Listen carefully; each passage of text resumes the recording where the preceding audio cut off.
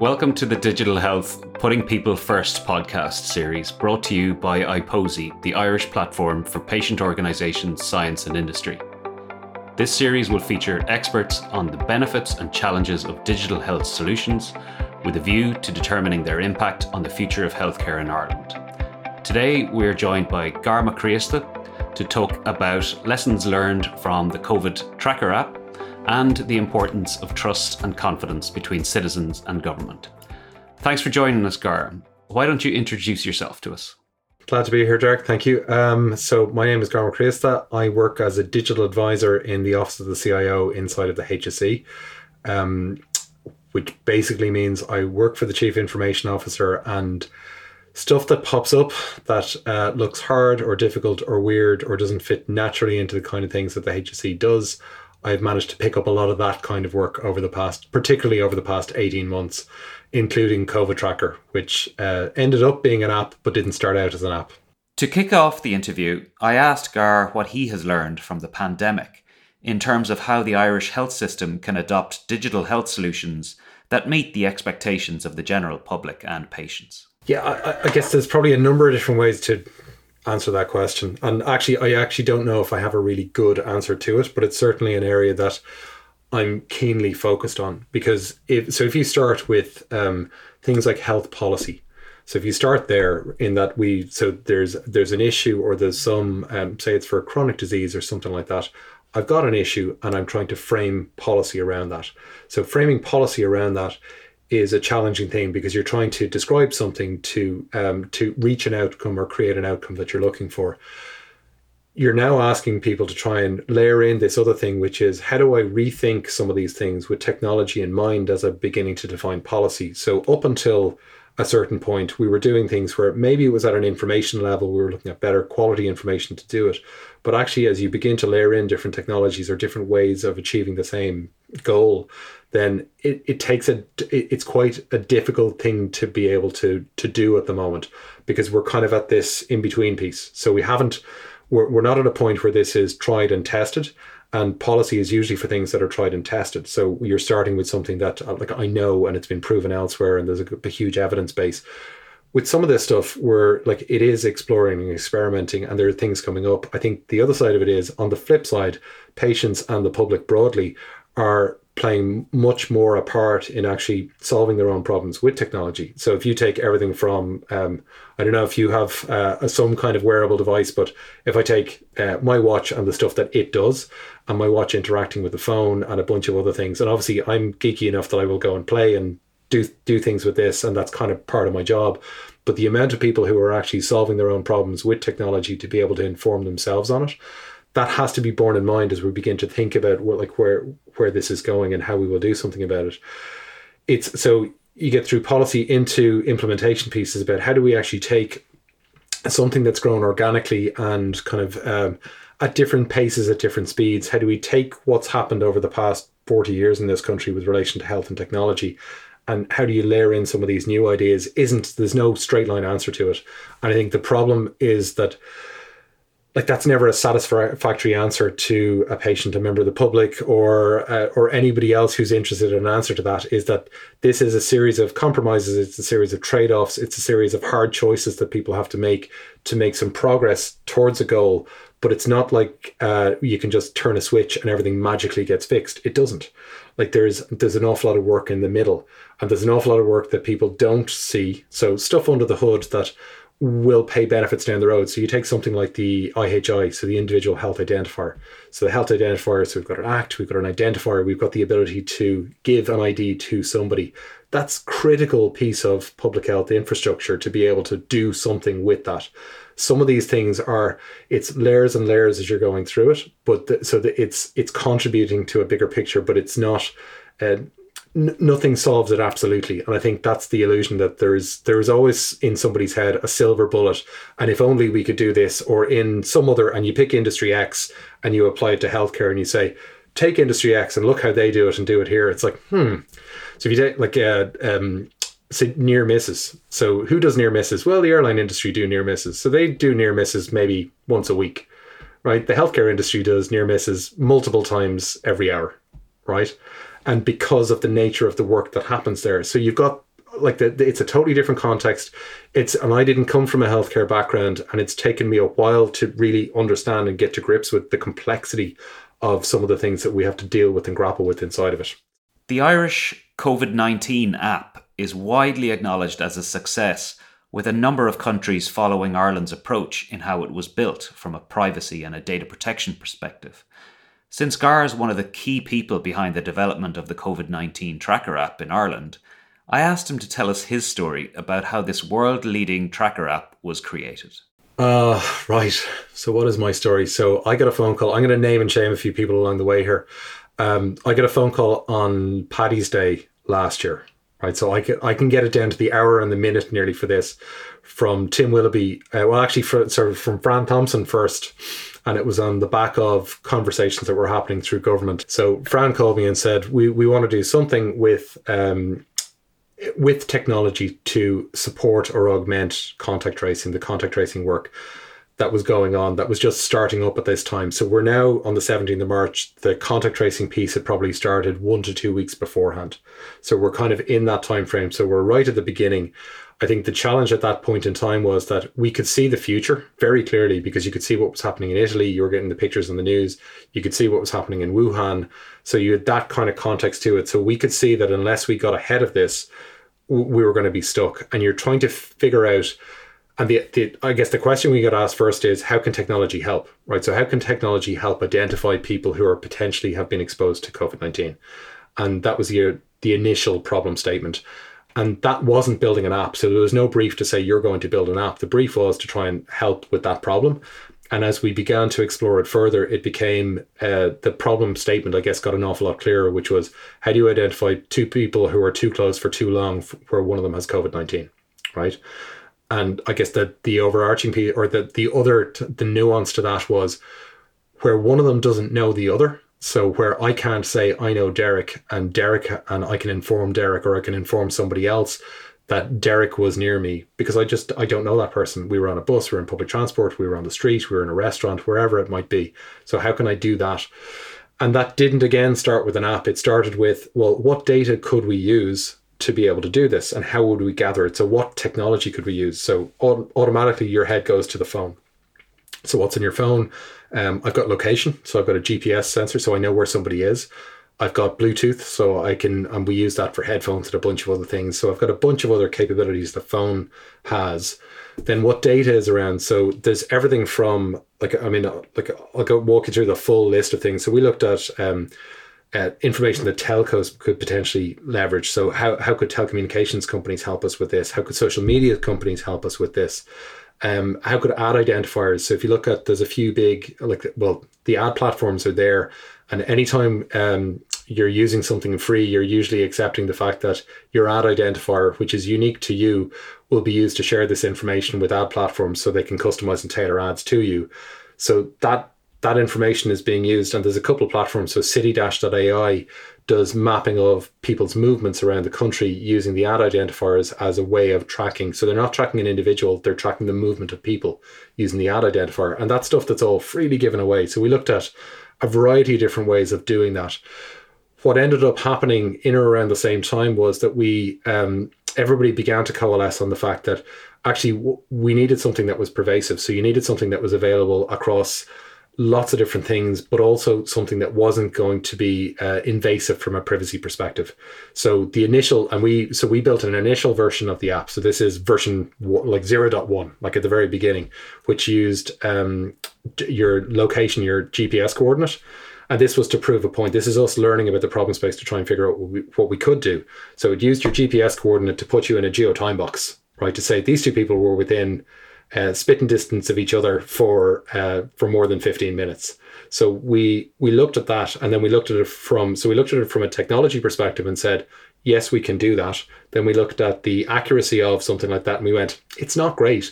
Then you look at the privacy of that and you go, oh, actually building it this way is a bit of a disaster, because we're building up a giant graph of who was where and who met who, right? So from a privacy perspective, not great, gone, right, out the door. But we learned by doing that what we could or couldn't do, and it's finding those boundaries. And again, it's the start of the journey. You follow on from that, and there was this whole piece of, well, how do we do it in such a way that it's privacy preserving? Now, ultimately, what we ended up doing was all you know is things about you. And so if you test positive, all you're doing is sharing information about yourself with somebody else. You're not sharing anybody else's information, just your own. And that's then up to you. So it's with your consent that you decide to do it. So if you decide not to do it, that's fine, right? There's no onus on you to do it. It's that engagement piece, you as a citizen and your responsibilities to protect others.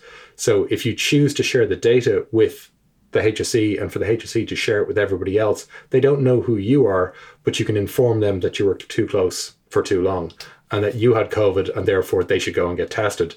And that's ultimately where we ended up there. But it was quite actually, when I say it was a long road, it was 100 days from the 18th of March was when we started until the app went into the App Store. So it was ready to go at that point. And I think the reason we had to wait another 10 days is we were short of government at the time.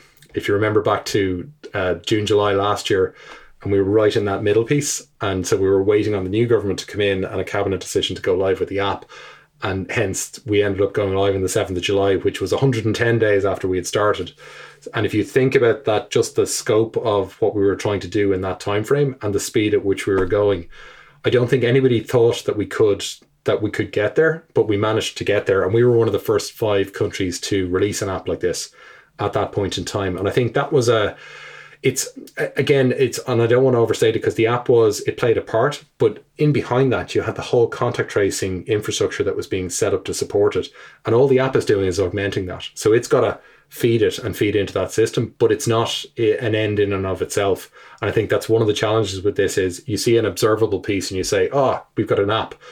The app only works as part of an overall system. And if the system responds well and the app plays a part in that, great. But you can't just look at it and say, this is that bit. And this is the only thing that matters inside of it. But yeah, I mean, that was it was a fairly helter-skelter race to get there. A lot of long days, long evenings and things like that. But I guess it was a really interesting one because it was very much a cross-governmental effort. So we had the HSE, the Department of Health, the Garda Síochána, Defence Forces, Central Statistics Office, Department of Public Expenditure and Reform, and anybody else who could help. They helped. We had research groups who were kind of working in different areas. We had lots of different people, and you guys were involved as well. We had some consultations with IPPOSI and with others along the way, and that informed a lot of it in terms of how do we make this.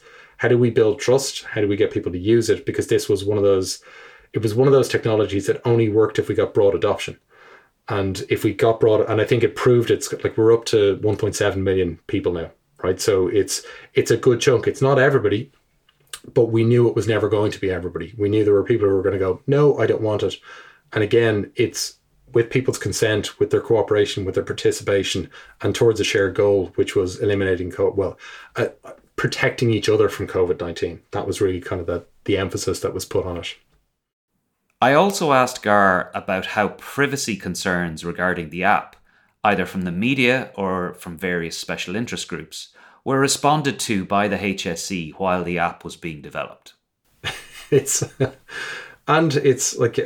you take things like, the stuff that it's tricky, data protection impact assessment, right, which we had more eyes on because within 10 days of us starting, there were headlines. Well, one of the headlines I found, there were some headlines that were hilarious because we were late.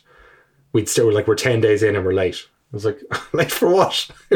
Who gave this deadline? Where did it come from? And I think one of the interesting pieces was that, I described to you how we used location and other things, location and time to put people in geo-time boxes. If that story had have hit at that time, this was us exploring technology and that can solve a problem and learning. But if you're asked a question as to what are you doing, we didn't have an answer because we didn't know how we were going to do it. So we couldn't answer the question. But if that had gone out at the time, it was like HSE is building a giant tracking app to do it, which was one of the headlines that came out. And we don't know where it came from, but that was the immediate jump to it's government trying to do something nefarious to kind of compromise people's privacy. And it couldn't have been further from the truth. But there is I guess the challenge, and particularly within public service, is how do you actually explore spaces for innovation? Because there's an awful lot of learning, even in the stuff you don't do, and understanding why you don't do it, as opposed to settling too early and making decisions and going down that road. And we were trying to keep the optionality, to go different directions, but also understanding the constraints inside of it. So we were constantly going down that.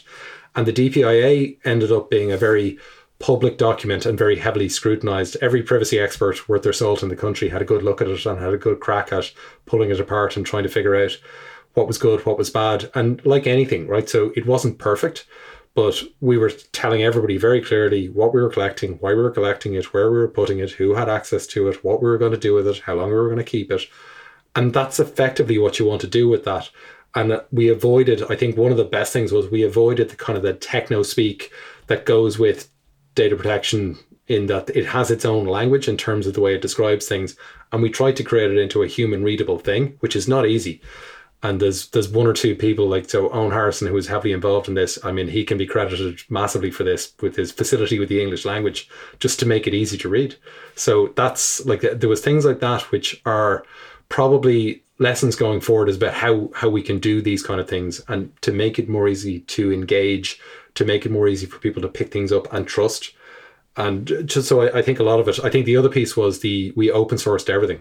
So there was a call, and so we open sourced not with a view to sharing, but with a view to transparency. So we were open sourcing it so everybody could see what we were doing. Now, ultimately, that resulted in us, so Northern Ireland, Scotland, Jersey, Gibraltar, and then 5 states in the US, plus components of it are used in New Zealand. We've got 11 countries involved in using the code that we developed in Ireland for COVID Tracker. But that was kind of a side effect of it. But the original piece was, how do we build trust? Well, there was a bunch of very senior and serious security guys and engineering guys who wanted to see the code, give them access to the code.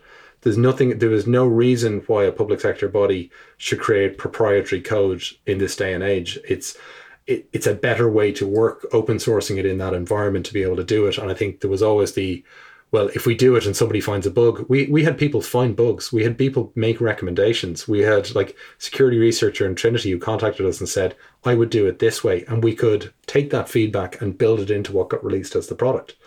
And that gives us an awful lot of comfort that we've got, it's more than just us. It's more than just the team that was building it and the team from Nearform and the team from ISAS. It's a bigger group of people who actually care about making this better.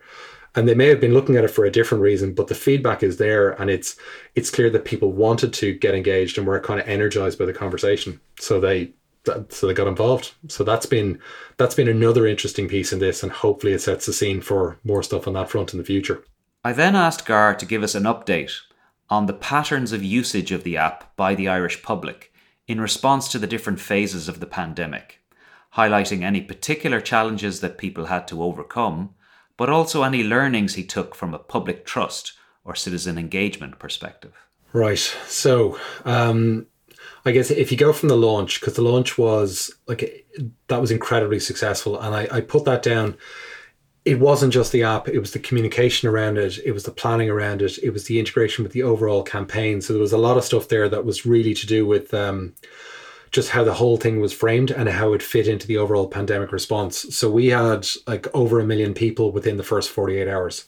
So it was a huge uptake on it, and we spiked. So it got massive adoption at the start. And I think there was probably some misunderstanding. So there was 3 bits to the app, right? We had decided, and I think we had conversations about this kind of way back when, about why did we have it?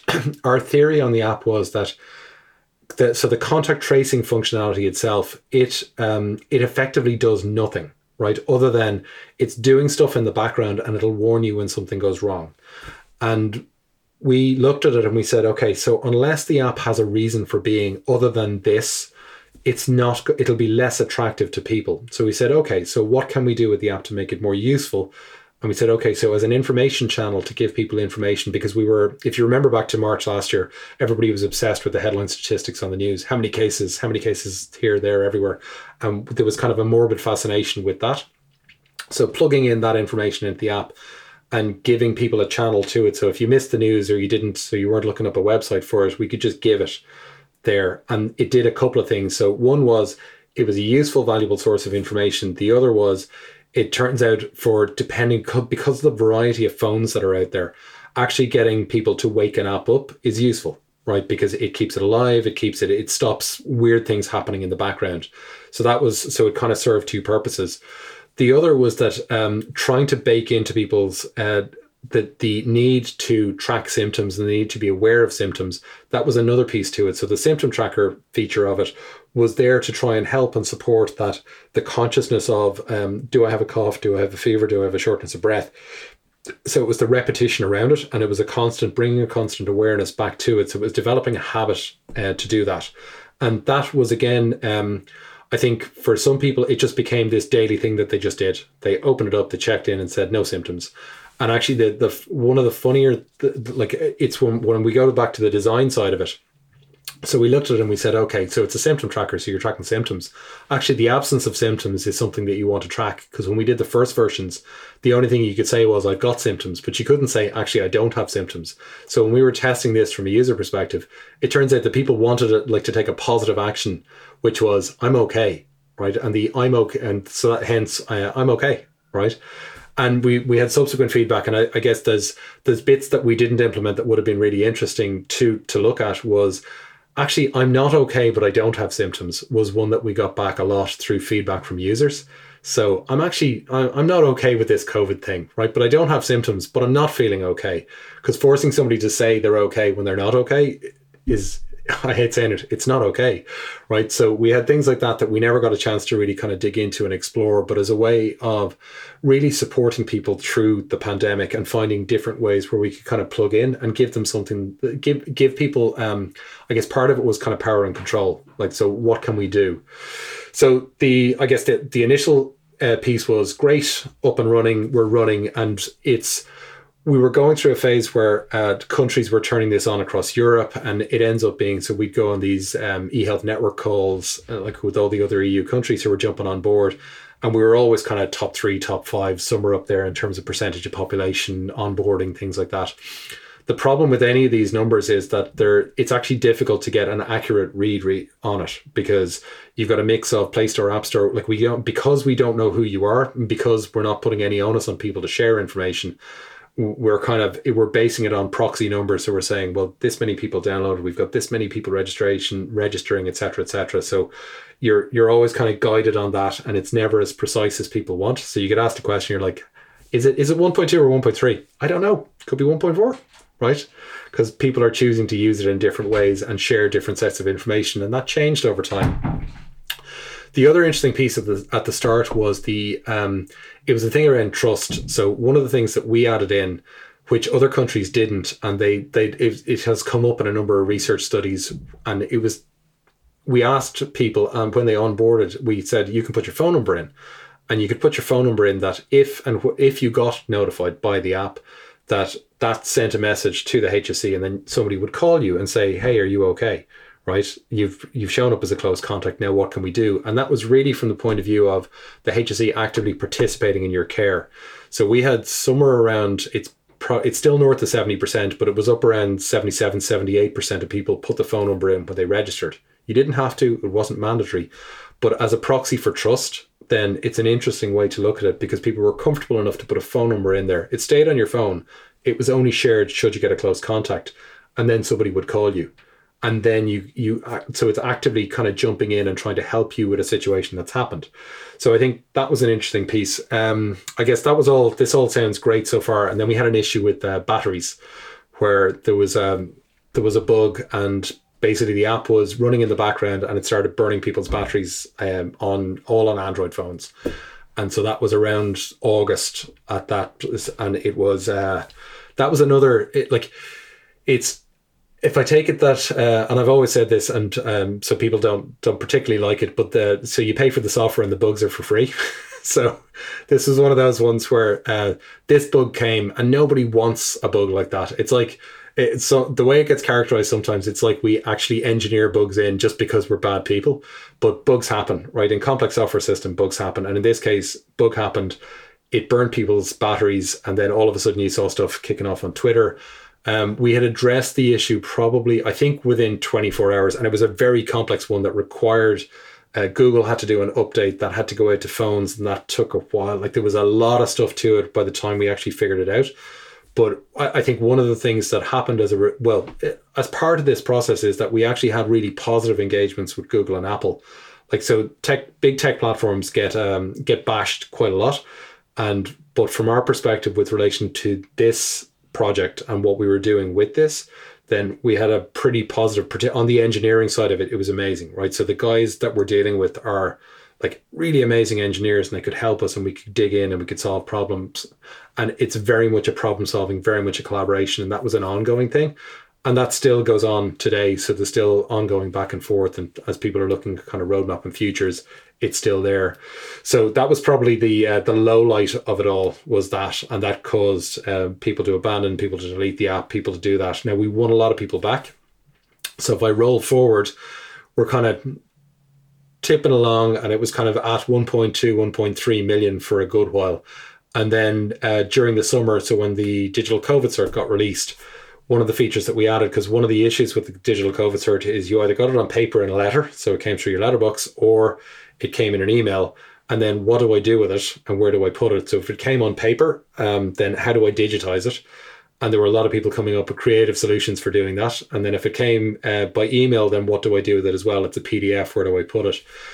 As an addition to the COVID tracker app, it seemed like a natural addition to it, because it's framed as a pandemic response app.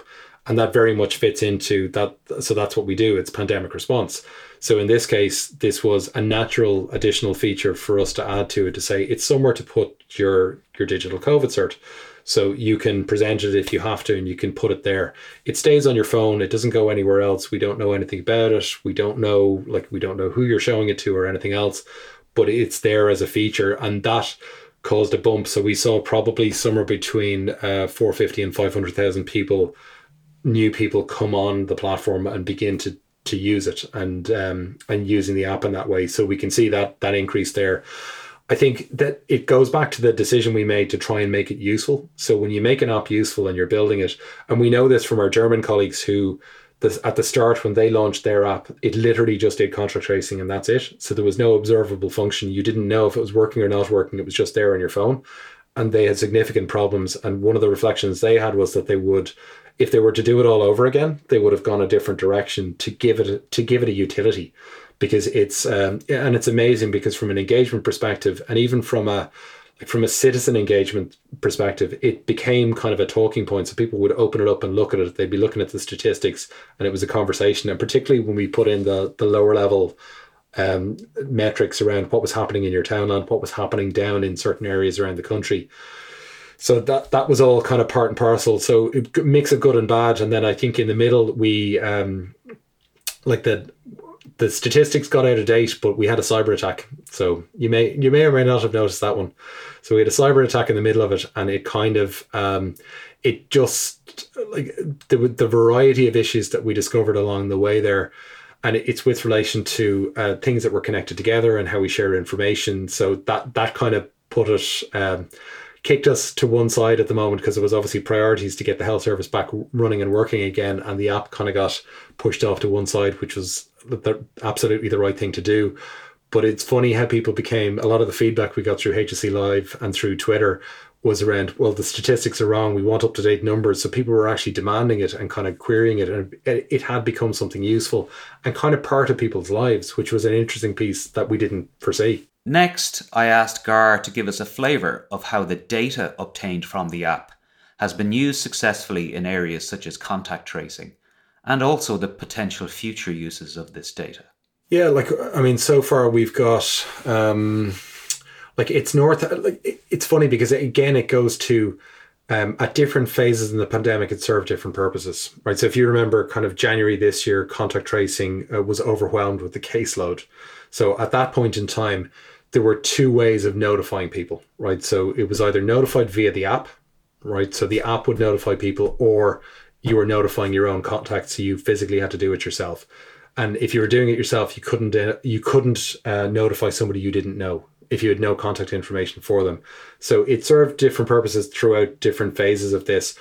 In terms of how the information is used, We've had probably north of 20,000 people who have tested positive who are app users and uploaded it. And we've had, like, the numbers that get reported in the app understate the number of people who've received close contact notices. And that's to do with the privacy controls that are put in place. So we don't know all the stuff that happens. So we report the numbers that we know about. We don't report stuff that that we're speculating on, but it's probably somewhere between kind of 15 to 25% higher than the number that's in the app. So you're looking at, I think we're reporting 40,000, but it's probably 40, like 50,000, 55,000 is probably where it's at, but we can't say, right? So don't take those numbers as gospel. It's somewhere north of that number. Those people get notified. So all we know about it at that point is that they've been told if they've put a phone number in, we can contact trace them, as in we can actively go and contact trace them. So there's 40,000 people who can be actively contact traced. That is, we can make a phone call, we can find out, we can help them, we can book tests, we can do all of that. And I think one of the biggest things that kind of, it's funny how these memes kind of play out, is that it's how many people test positive becomes kind of the nirvana. Like we need people who've tested positive who've been identified by the app as proof. It's like proof of life or proof of existence or putting the hands in the wound. It's like one of those things. And actually, so we know that the app is picking up people it should pick up. So does it pick up? So you'll get somebody on the phone saying, everybody in my house has been notified by the app and they've tested positive. Well, that's as it should be, because it's picking up domestic contacts. And that's anecdotally through stuff that gets up by call center agents. So you're getting situations like that where the app is picking up. So they're true positives. It's picked them up, and it should pick them up because that's what happens. The key is is it picking them up and notifying them quickly? So that's kind of the analysis we're working through at the moment. It's like, how fast is it doing it? How well is it doing it? And again, that relates to at what point in the pandemic. If we've got very low numbers, people on the phone are much faster than an app. If you've got very high numbers and you can't make all the phone calls, then the app is much faster than no call at all, right? So it's kind of situations like that. I think the analysis that we're doing at the moment, because we're doing an efficacy analysis on the app, which was delayed as a result of the cyber attack. So we were kind of at the middle and we were kind of ready to publish or we were planning to publish in the summer, but it's kind of been pushed out. It's going to be very interesting to see how it's actually added to it. So how many have been app-only contacts were identified, like things like that. So the European Centre for Disease Control has defined a metric set that countries can report against, so we can do some comparative analysis internationally. The challenge is, for a lot of countries, they didn't have metrics. So they didn't have any way of measuring some of these things. So we probably have the most complete set of metrics that give us an idea of how it's working while preserving the privacy of the people who are using it, right? And that was kind of the trade-off here between the two. So I'd say I'm really interested just to see where this plays a part. And I guess the one areas where we know it really works is at those high caseload numbers where you don't have the ability or capacity to do it. It becomes a very, very useful tool at that point in time. At low numbers, not so much. At high numbers, very much so. And then for different settings, so as you begin to open up, because I think everybody was looking in the middle of lockdown. At lockdown, you've actually reduced, like the purpose of a lockdown is to reduce the number of interaction between individuals. And as you do that, by default, the number of contacts you pick up will decrease. As we begin to lift restrictions and open things up again, you've got more interactions between more people, and you're going to have more interactions between people who don't know each other. That's where that plays out. So actually mapping this, and from an epidemiology perspective, actually understanding the different phases, the different constraints and restrictions and the behavior around it, that's going to be something that will play out as part of this analysis. And I'd say a bunch of research reports that will pop out post this. There's about 10 PhD theses stuck in the middle of the data that's inside of this. For anybody listening who is interested in doing work in that area, it's going to be a fascinating one to kind of play it out, because it's data that nobody else has ever had an opportunity to have before, to go look at those kind of things. So yeah, it's the data side of it is fascinating as well, because we have so little personal data. It's like you're doing this all on connections, reports and records of connections of things, but without any idea who the index patient was or what the connection between the two participants is. And I think that was one of the biggest challenges from a public health perspective is, and I remember having a conversation with Sarah Doyle, who was leading up the public health side of it. And So I think it was week 3 of this, I said, right, so we'll have an index patient. And week 4, I was saying, so Sarah, we're not going to have an index patient. And she's like, how can I do contact tracing without an index patient? And I was like, well, here's how it works.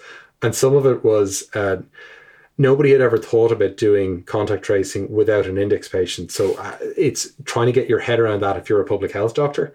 It feels like this is like magic. It's like black magic. It's even worse, right? It's the worst kind of thing. But I think what we take going forward is these kind of technologies are going to allow us to do public health interventions in a very different way in the future, provided we can kind of, again, it goes back to that policy piece about thinking how we integrate these kind of ideas into this world. Like that's going to be a very interesting one as we go forward out of this, and what lessons we take from it. I then switched our attention to the next phases of the pandemic and whether Gar can see utility for the app in terms of what's coming down the tracks, particularly in terms of future COVID-19 variants of concern, or indeed for future pandemics. No, I think some of it will be it's understanding how to tune it, because we put it in and we were pretty conservative in terms of what we considered a close contact. And I think as things have evolved, it's the ability to kind of tune that and make those changes so we can pick up more or less things relative to what we're trying to do and the problem we're trying to solve. And so particularly with things like variants of concern. So variant of concern comes in and the 2 meters gets thrown out the window. It's like 15 seconds at like 3 meters, and all of a sudden you would go, we've got an outbreak of Delta. So it's kind of those numbers are completely fictitious, and I made them up to exaggerate for effect, right? It's not the public health guidance on this, but the ability to deal with things like variants of concern and deal with the change in things over time, I think that's where this will go, because it'll become more fine-grained and will become, I guess it's how do we feed more intelligence back into the system? That if we pick something up like that, how do we use the information and blend it with the other sets of information to preserve privacy, but just enrich the data that we've got to try and identify outbreaks, to try and identify super spreading events and things like that. It's like, how do we do that?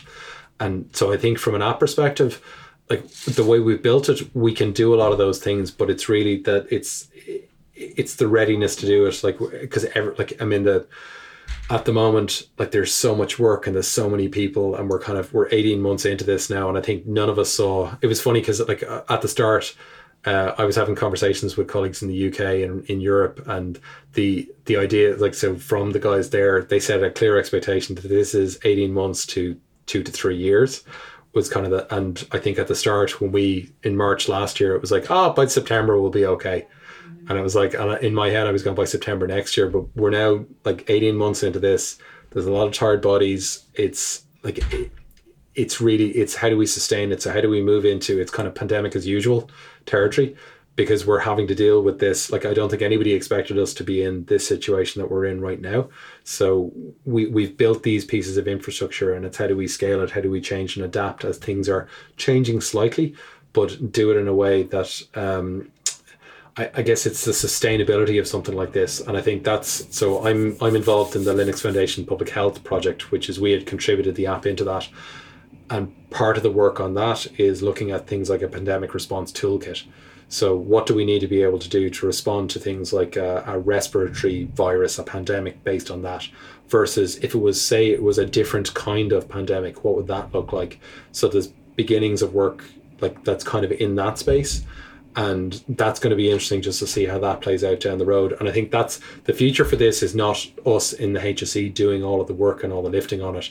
It's the collaboration that is kind of unfolded as a result of this, in that we're now part of a community both across Europe who are all building and sharing and exchanging both information, exchanging know-how techniques, like the do's and don'ts, recipes, whatever it might be.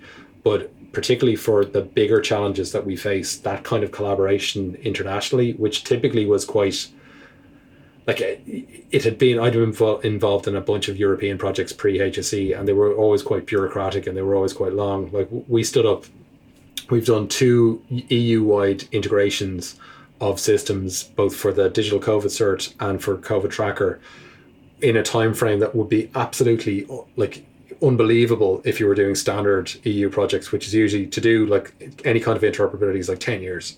So to stand these things up, and each one was stood up in like less than 3 months.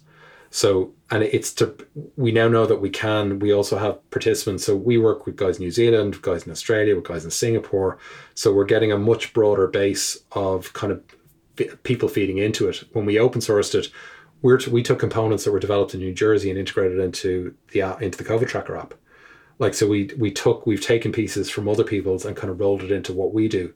And so this level of sharing, particularly where we're all solving a common problem, I think that's the way we should be framing our response to some of these things, is to kind of think bigger than just us doing all the lifting or all the running on this, or that the Irish government doing it. It's like, this is a global effort, and we can plug into a global way of responding to it.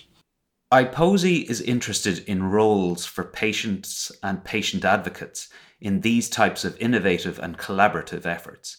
So I asked Gar whether he saw some opportunities specifically for patients in the development of digital health solutions in the future. That's a good question. And I'd never thought of it from, we had done a lot of work on citizen engagement pieces prior to, because this wasn't particularly patient focused, if you like. So it was kind of more broadly like anybody living in Ireland who was kind of living here. So citizens, other people who are in the country who may not be citizens. So I think we had probably done that early on from a COVID tracker perspective. Do you know what? I don't think I've got a good answer to that, Derick, but I think it's definitely one like we've been trying to figure out as well. Like, it's like, how do we do it? And actually, in the context of, say, the Linux Foundation stuff, I think there's very obviously ways that we can do it. And my next call after this will be discussing some of that in terms of where we're going on that front. And that's definitely one that it's worth pursuing. I think obviously so there's patient forums and things like that inside of the HSE, and they serve a role. But actually, from a co-design perspective and bringing people in together, I think there's definitely a role for this into the future. And I think that's like that user-centered design approach of actually building things. I think we're moving in that direction. So we're moving down that road. So I think that's going to be the important piece, is trying to figure out how do we do it. So I don't know, but I think I'm certainly open to it. And I think it's definitely one worth exploring. Bringing the conversation to a close, I asked Gar what he feels the Irish Health Service needs to put in place to build on the progress made by the COVID-19 app, as well as how the digital world is evolving internationally. His answer was pretty intriguing. Yeah, it's one of those things that I think this space, particularly on the technology side of it, is evolving so fast now that I think so making predictions about which direction we go and where we end up on that, you're always, you're on a hiding to nothing there, right? Because it's, I could say, oh yeah, we need to do this and this. I think there's some critical pieces. Identity is a critical thing. So being able to say, you are you. So Derick is Derick. That's a key bit. So it brings in both, so things like MyGovID and the use of that. Things like the individual health identifier, they're enabling pieces inside of it. So do they directly improve the service for somebody? They're enabling pieces. They're cross-cutting things that cut across everything that we do that make it easier to do that. I think some of the stuff that like coming down the road, if you look at anything where citizens are gathering information about themselves that they want to share with the health service, I think that's going to be a critical piece. It's about how do we deal with that piece of information, right? So you're interested in your own health first and foremost. So you're interested in supporting yourself and figuring that out. And again, it's that piece of like, are we doing everything for you, or how much are you doing for yourself? I think there's going to be, most people are interested in looking after themselves and figuring that out. What do you do with that data? How do you share it? How do you give it to somebody else? And then how do you manage once it's gone, and once you do something with that, then it's how is it going to be treated? Who has access to it? All those concerns that you've got to do with privacy, and that brings in things like consent management. So we need some of these enabling pieces in place. I think the way consent has been thought of and the way data has been thought of up until now is very much on that kind of I guess it's the paradigm that we have had up until now, which is we put it all together and then we give anybody access to who needs it. But we know that that's problematic, right? So we know when we do that, it's problematic. If you look at any of the decentralized models that are beginning to emerge outside in 5 years' time in a decentralized way. And actually, so Tim Berners-Lee is doing work not specifically in healthcare, but so the father of the internet, his next thing is reinventing the internet to create a privacy preserving internet where basically you've got bubbles of data that you own, and you can allow an app to use that data, but you own the data and you control that data and you control access to that data. And again, that's like that model for it would totally change the way you rethink about how you deliver something to somebody and how you share, how you manage consent, what you do with it. So there are things there that I think as we see the technologies evolving, we move away from having to centralize and bring everything together, which comes with its own challenges, into putting people in control of it. But you also hit some hard challenges about, so what happens if you get hit by a bus, like quite literally hit by a bus, and an ambulance arrives and you're not conscious and you can't do anything with it. Now what do I do? What do I need to be able to do in order to deal with that situation? And there are a lot of complex scenarios that come up in healthcare that don't come up in other places. It wouldn't be the same dealing with a bank. So dealing with the fact that this is a life or death situation and the timeliness of access to that information is critical. How do we deal with that particular situation there and then? So I think it's going to be a mix of figuring out what people are comfortable with, what we can do. And I think actually that the framing of the privacy by design piece, so there's kind of the way we, because we were looking back over stuff to do with COVID tracker and some other pieces, and there's kind of three lenses that you look at it through. So privacy by design, so if you bake that in at the start, it's a set of principles that you follow, and you're constantly looking at decisions you make through that lens. Accessibility by design, to make sure it's useful to and usable by anybody who needs to use it. And we did a lot of work with National Council for the Blind Ireland, their labs, and we did around making things accessible and working it through that. And then ethical by design. So does it stack up? Should we be doing the things that we're doing? And ethical is more than just the privacy piece. And I think they become design criteria as we look at how we design systems inside of it. And I think if we're going down that road, regardless of the technologies that we choose, you've got the right framing and the right way of guiding it, and it facilitates that. And each one of them requires dialogue and connection and communication with patients, and with people about how do we do it, because it's all well and good us thinking it's fine.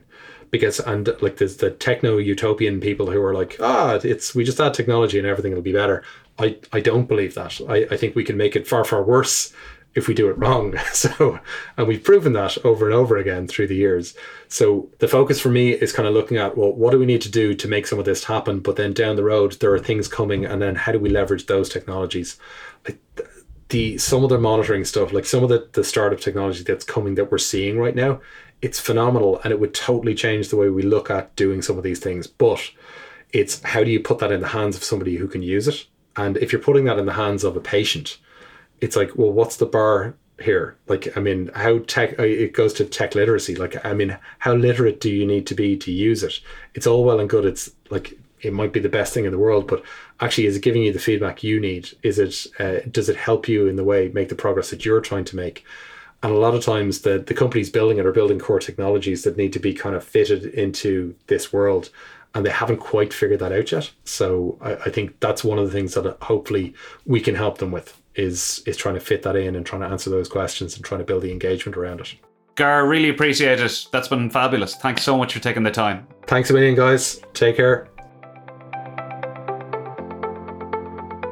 Thank you for listening. If you enjoyed this episode, don't forget to hit subscribe. And for further information on IPPOSI's work, go to www.ipposi.ie.